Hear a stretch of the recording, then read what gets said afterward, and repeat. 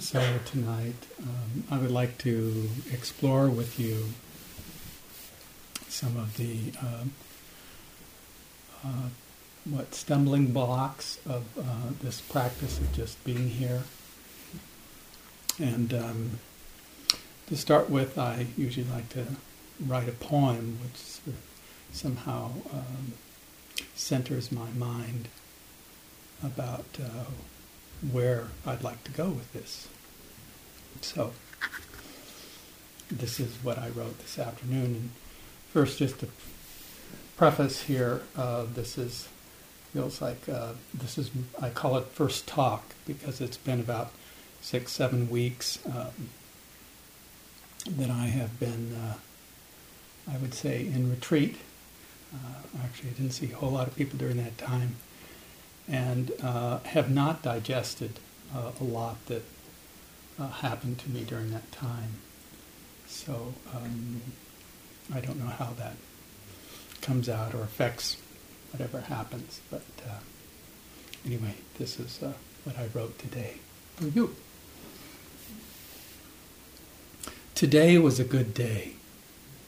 Listening to the whispering, the hum below the mind chatter of so many stories told and retold. So many talks of mountains, pilgrimages, lakes, caves, foreign lands, demons and angels, saints, sinners, and clowns stumbling, always stumbling, some human fragility exposed, trying not to rush to some conclusion, but to dangle on the ledge of not knowing, entangled in the ferocity of waiting. Why not? Relaxing in some small place where the grief and the dark waters of life's truth ease. Some breath between breaths that releases that burnt past. Leaving some expansion, a luminosity, some awareness of the infinite close at hand. When every strategy has failed, standing on the precipice, shouting, "I can't take it anymore." So everything falls away. Plop.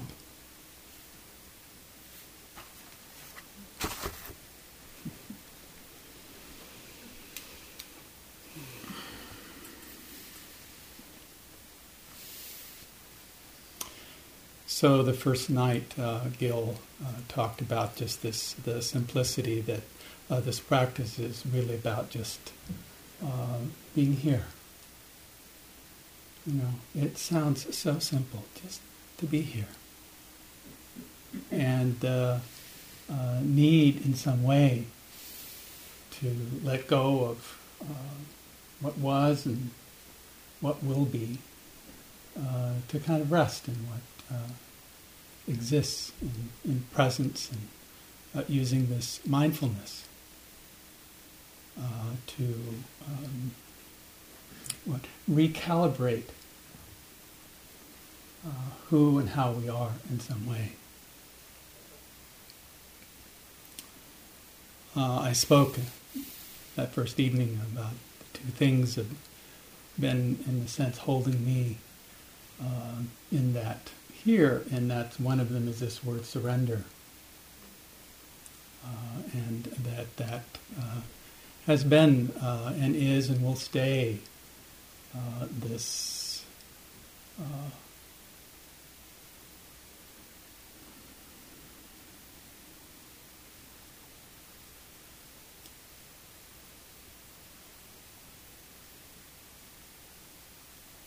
in the silence,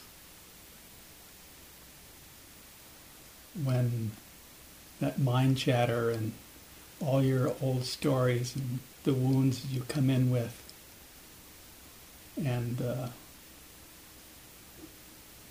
the things you believe to be true.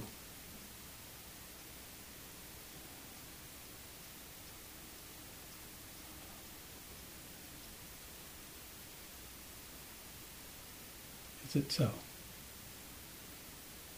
Is it so?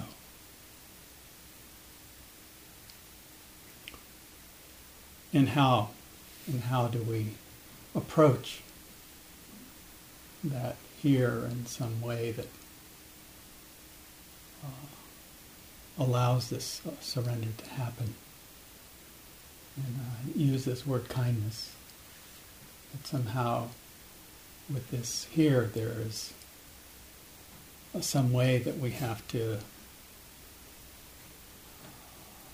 allow that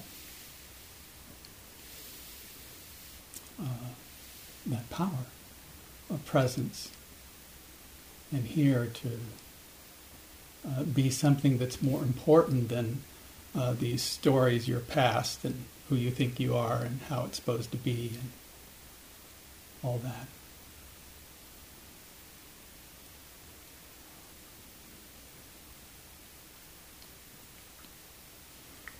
I love Mary's, what I call the 3 C's. I was trying to recall them. This fact that in the here somehow that we have to generate in some way, which she simply named as the curiosity, that necessity to investigate, to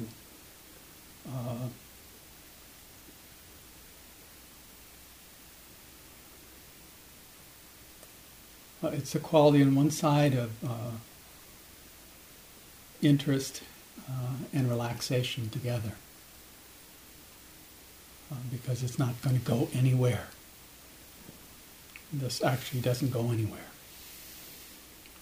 It just simply how do you work with staying here? You know.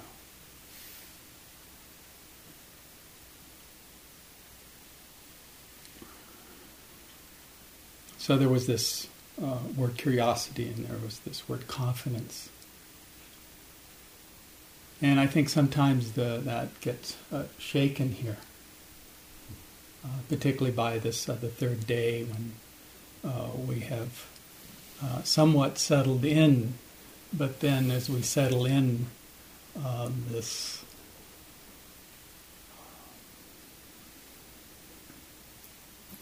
confidence in some ways gets shaken by sometimes our old stories, or our desire, or sleepiness comes in, or some kind of restlessness, or some anticipation or worry, sometimes simply just excitement. Not even about anything, just excitement. You know. And then there is the questioning, which goes from sense of curiosity to what am I doing here? You know, what's this all about?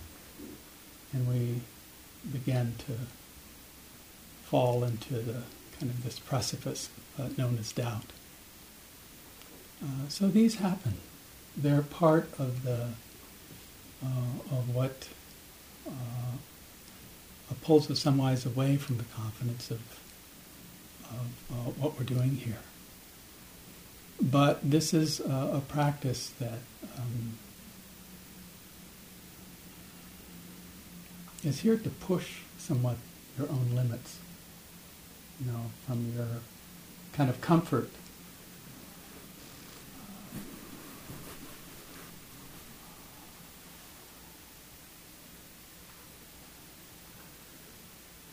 To expand kind of your own kind of narrowness, these little boxes that we so carefully have created, called, you know, ourselves, with such compelling stories, with such, in a sense, a kind of ferocity, of tenacity, of how and who we think we are, and how important we are in that. Kind of the center. There are all these centers of the world sitting here. You know, that's what we are. You know. And the practice is actually first, in that sense, to identify it.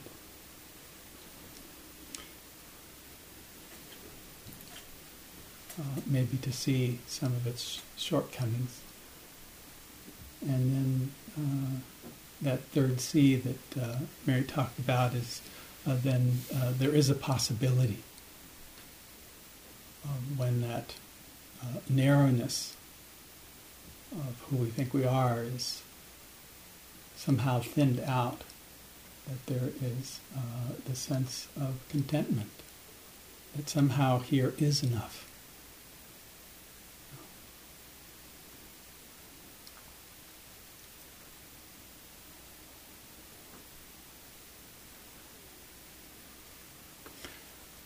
Last summer when I was here, I was teaching and I was preparing for one of the big excursions of my life, which I have always been a great proponent of the idea that somehow over there there's something that will empower me or give me some insight. So I've spent a lot of my life running off to exotic places in the world on what I call pilgrimages. So I think last summer I talked about the fact that I had gone to Java, to a place called Borobudur, which is during the 8th century, the great Buddhist world of Indonesia built the largest sort of phenomenal mountain mandala in the world that still exists in the middle of the jungles there, which I believe is, I think if you do this full circumambulation around this lava-built, all carved, I guess you could call it, it's a monument stupa. I think it's 6 kilometers to actually walk around the whole thing to come to the top of this great Buddhist monument in the middle of Java. And it was one of my great longings, before I kicked the bucket, which seems a little closer this year. So, I've gotten a little more insight into what that is. And then the other one, which has been there for, almost 40 years, has been to go in Tibet, up on the highest plateau of Tibet, which is 15,000 feet, they call the Crystal Mountain. And it is, the name of it is Mount Kailash. And also known in the text as Meru or Sumeru.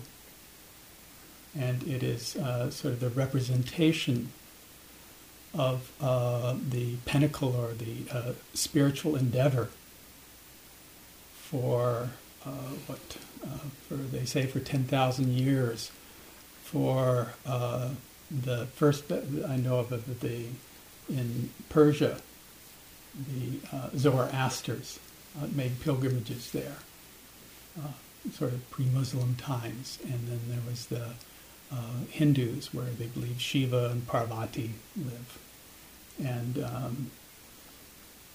there's also, of course, the Bonds, who was there, still is their kind of central place, and for the Tibetan Buddhists, so the caves of Milarepa, or if you know Shapkar, some of the great Tibetan saints that would go and either circumambulate or live for periods of time around this mountain.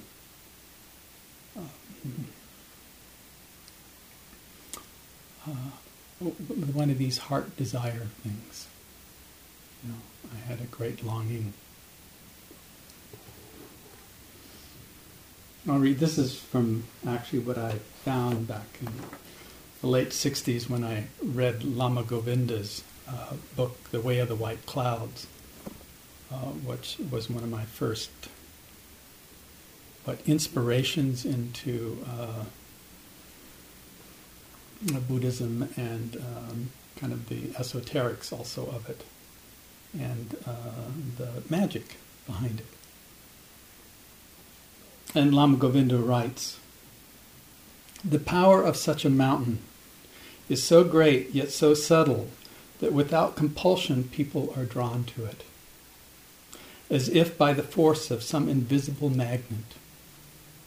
And they will undergo untold hardships and privations in their inexplicable urge to approach and to worship the center of this sacred power.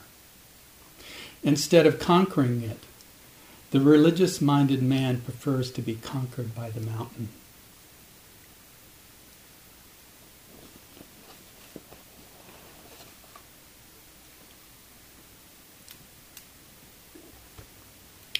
So sometimes I have a hard time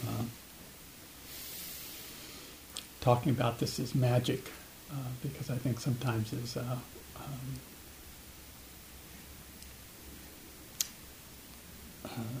what the sort of scientific world may conflict with that. But I do see that the journey I took there actually had magic involved in it. And what I was hoping for was it would be some kind of bliss or some kind of higher consciousness or some transpersonal experience. But what I found, it has unleashed a set of, you could say, difficulties from one side, but I would say that now I'm looking, and I haven't finished yet, as opportunities to look at how all this works in some way. And I know about a month ago, when I was really in deep suffering, and there was part of me that just,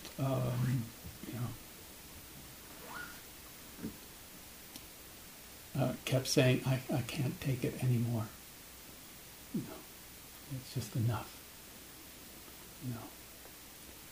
That looking at how the world works in some way, and how people are, there's a part of it that's so kind and gentle and loving, and another part that's so fearful and jealous and warlike. These two opposites inside of us. And that somehow this practice is not that we're going to transcend that. We're not going to move away from that. We're going to learn about it. And learn about it means that we have to sit kind of in the center of it and allow it to touch us, inform us. So when you sit here and, whether it's your knee that hurts or whether your back or some old pain that's there, or you come in with some story that of the world, no one said it was going to be fair. Or some old history of, how maybe you weren't treated in a way that was behooving of human goodness or kindness, that you did not experience that. It's okay to have that here. The Buddha, in many ways, just his story was the fact that he went and he confronted. He spent 6 years in what they say austerities, where he simply sat and in essence through his power of will and concentration was able to transcend the world as actually as we know it. And I think all of us in many ways have learned techniques and ways to turn away from or bypass or avoid what's here. And our practices actually are, the qualities here are learned to somehow allow and not to deny or push away or fight these states, but actually learn about them, get to know them really well. With a sense of curiosity and a sense of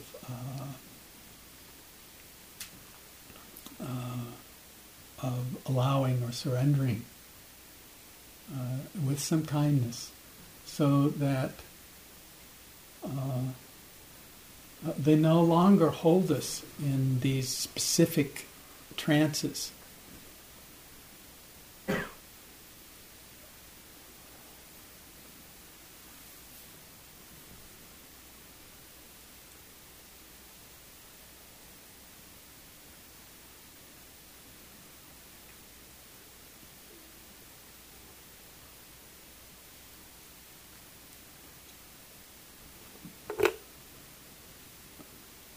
This is from a piece from David White and John Donahue. You start to realize after a while that the consuming wish for safety and security is the wish to hold yourself from the frontier experiences of your own life. There's nothing wrong with security and safety in the right place, with our families and all the rest. But the individual human path and pilgrimage is a radical journey of encounter and appearances and disappearances. And if you take the understanding of safety too literally throughout your life, then you'll be unwilling to die at the appropriate moments and disappear. And you lose your sense of courage also, because when things get difficult, instead of leaping towards the center of the flame itself, you're looking for a place away from the heat. There's a way that we should be eaten by life, that we should be absolutely consumed by it. There's nothing worse than getting to your deathbed and finding that you've been gummed to death. You've never been able to give yourself over to the teeth of existence, your own life. I feel is a very fierce thing to follow, because it's constantly leading you into larger and larger imaginative territories for which you feel you are unprepared, which you will enter almost as a child, no matter what time of your life you've gotten to. If you're truly following your life and your path, a part of you will always feel like you're a child in a new world.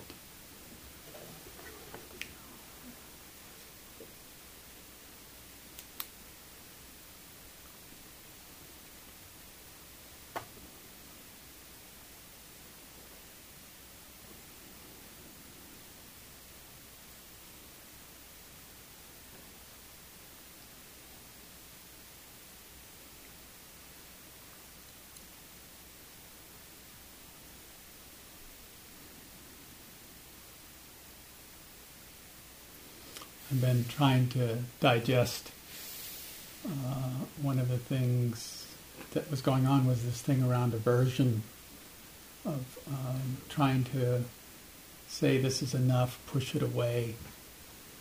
There was a point where I'd been taken off of pain medications, and I was in terrible pain. And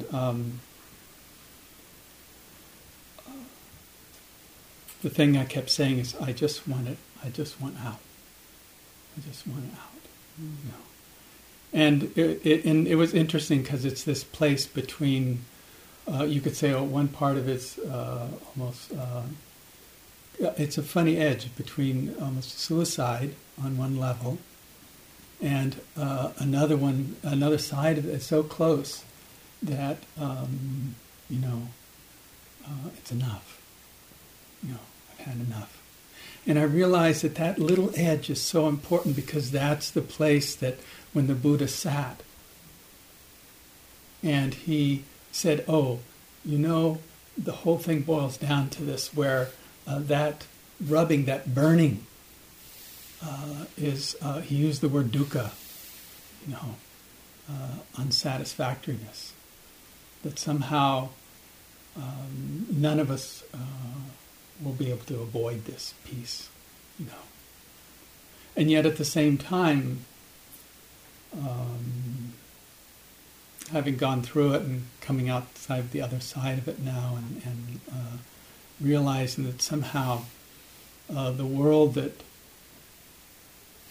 of the senses, of seeing and hearing and smelling and feeling, is such a gift for the time that it's not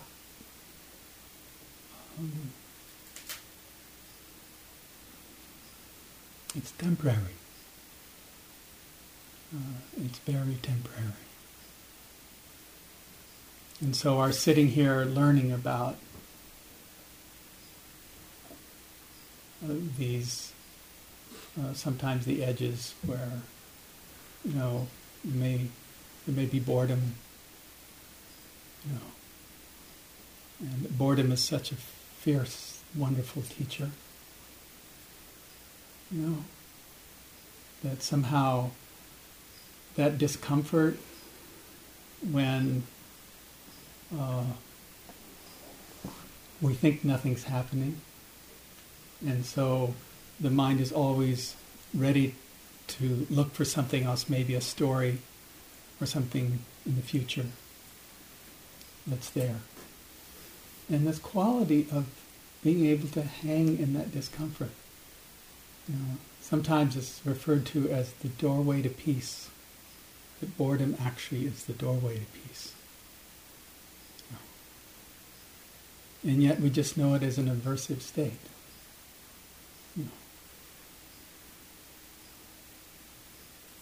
And so I encourage you, just when boredom comes up or some discomfort comes up, and it's not that I'm saying you should just, because your knee hurts, your back hurts, you should, there's a certain point where you need to move. But there's this quality of curiosity and ability to kind of hang in there for a little while and recognize in some way that it has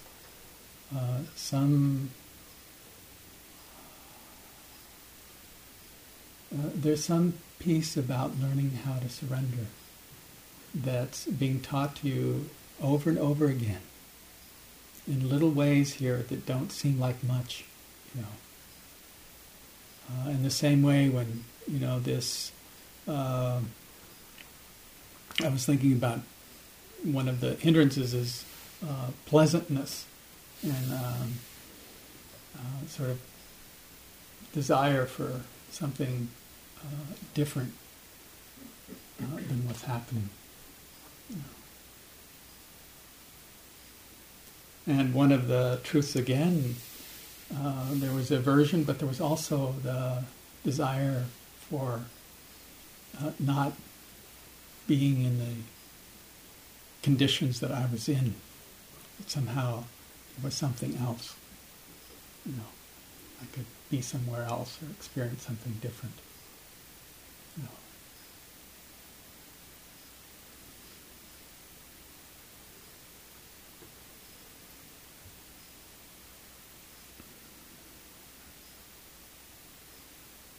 That wanting mind.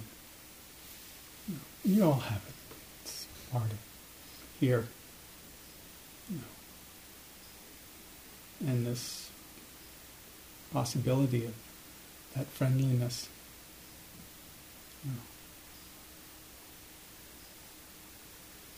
Allowing it to arise, and when Gil was talking about here, that there's this fundamental intelligence that's part of who you are that can actually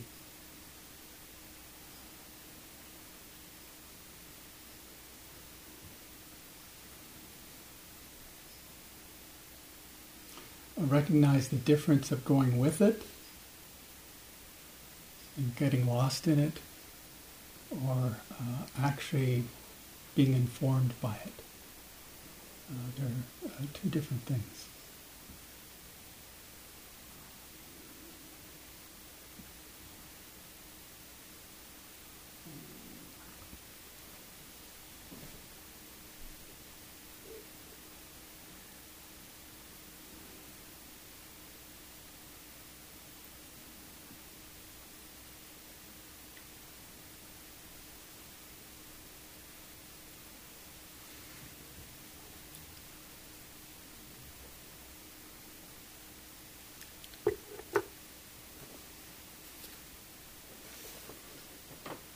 This is a bit long, but it's Letters from a Young Poet.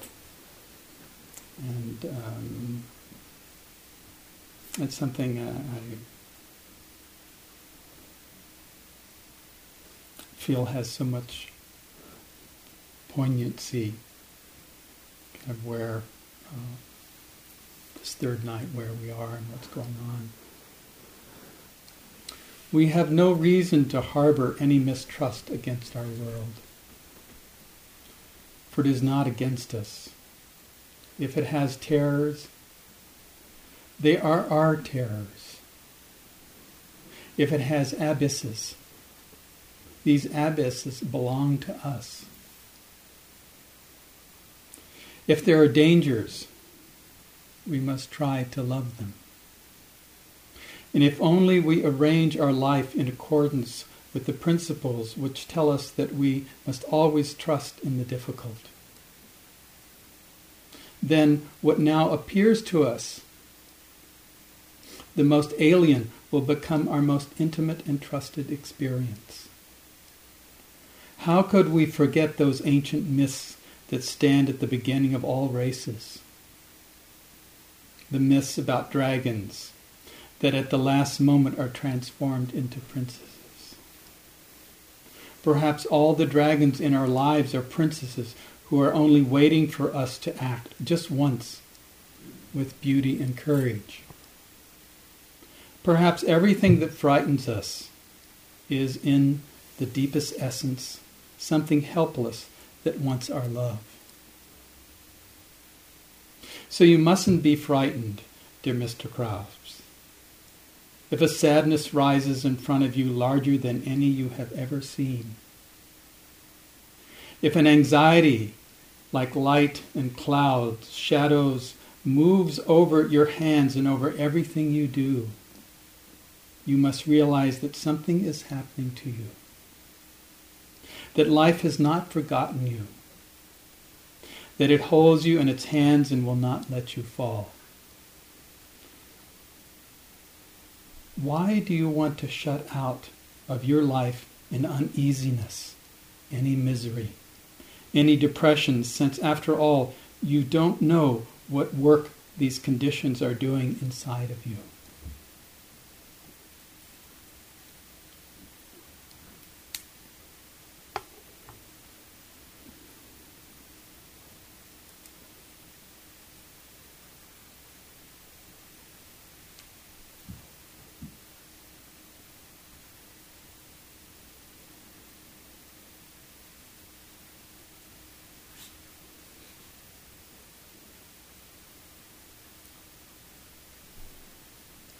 So we sit and watch our breath, feel our bodies. Sometimes this feels like this is not enough. So we go off some world.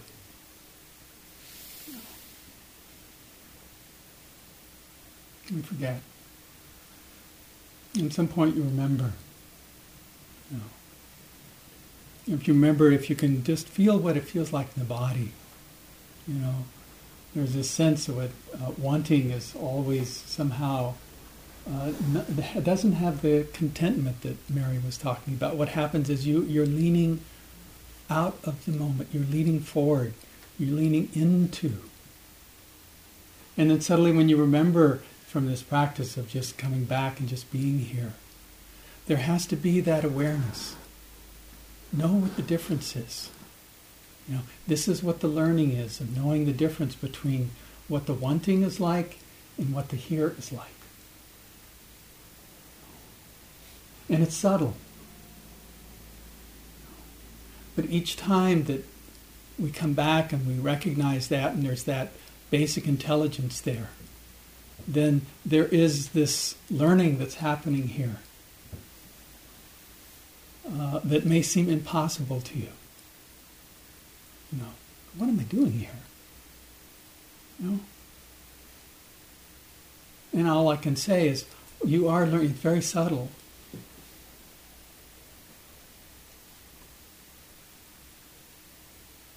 And it's teaching you how to surrender.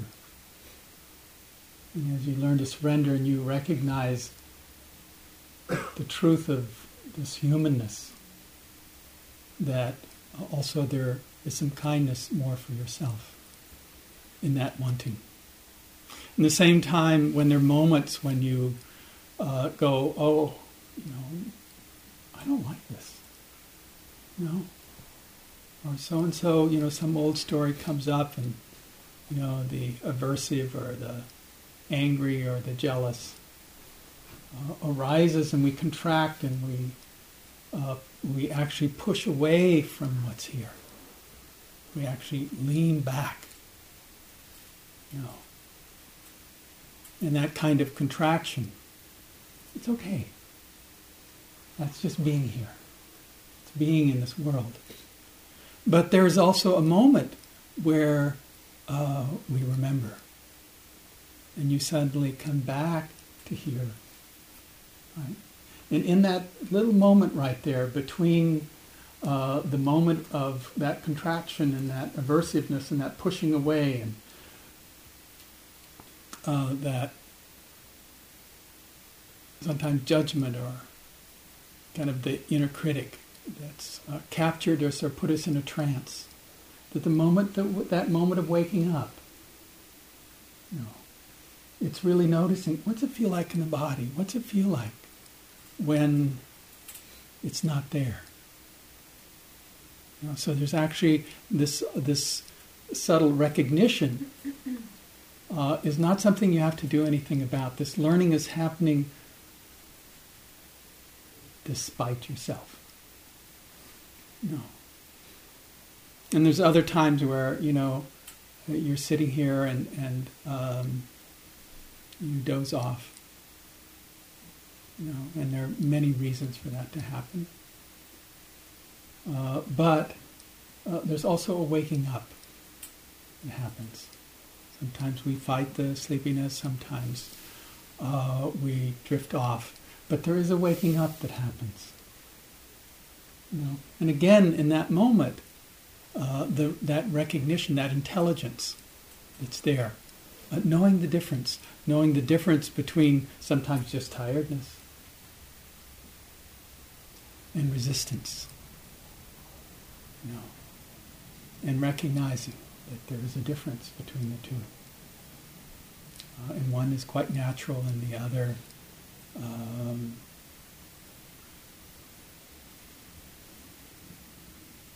it's another type of teaching. We have to learn about resistance.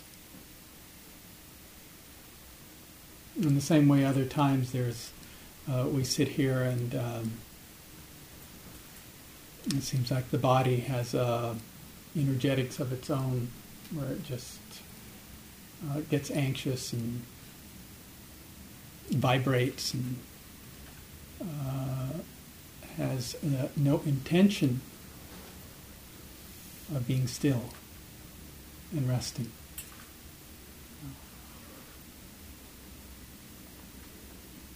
It can be quite disconcerting. But at some moment, that restlessness will subside. And it's right there. That's where this intelligence is.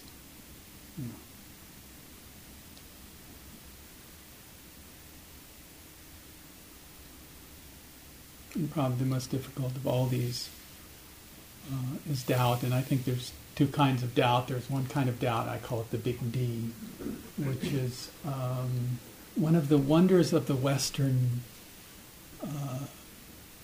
mind, I think, here, is it, and it's part of that curiosity that Mary Grace was talking about, that you're all here. I mean, we would all stay within our own kind of cultures and religion, all that stuff, but you're all here. This place is a little different, huh? Than our cultural reference.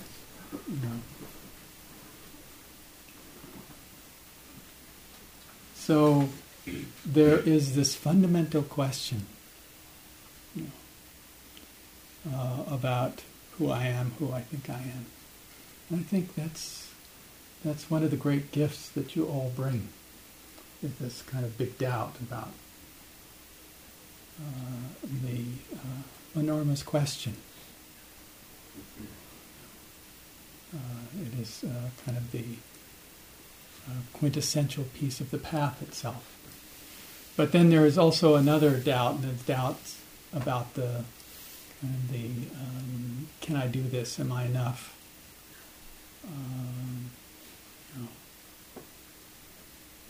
This little d, which basically stops us from. It's almost as if we stay on the surface of things and we don't allow ourselves to drop down. And this whole process is based on the capacity to just go deeper. Just to go deeper. Sometimes in the stillness, sometimes in the silence, sometimes in the slowness of the walking, or just picking up your fork, bringing it to your mouth and opening your mouth and putting food in it, and the wonder of slowly chewing on it. This process of just going deeper. And the subtlety that then comes into that curiosity and that questioning of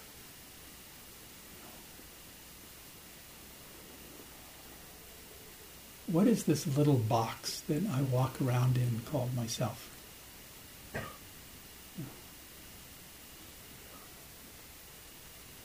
Is it enough?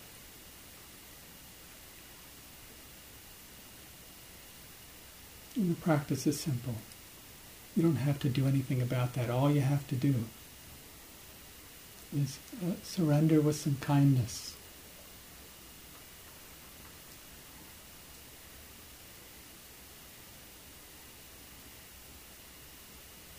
You get pulled away, but you come back.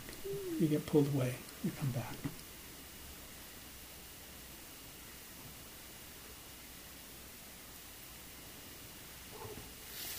I think that's enough. I'll read my poem again to end here.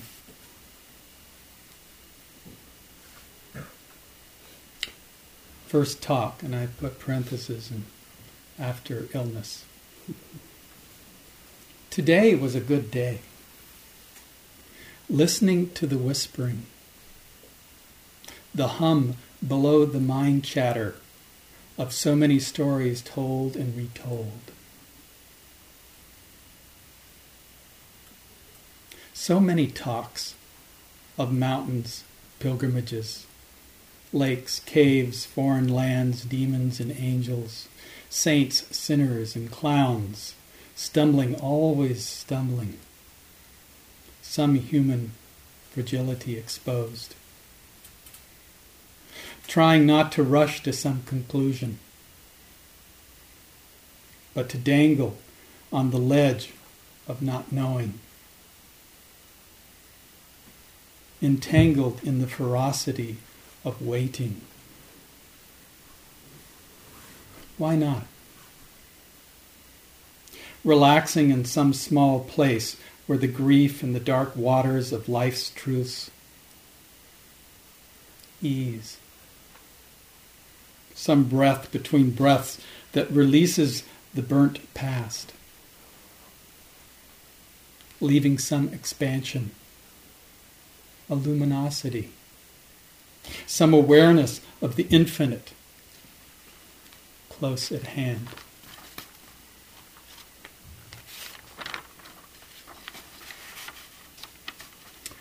When every strategy has failed, standing on the precipice, shouting, I can't take it anymore. So everything falls away. Plop.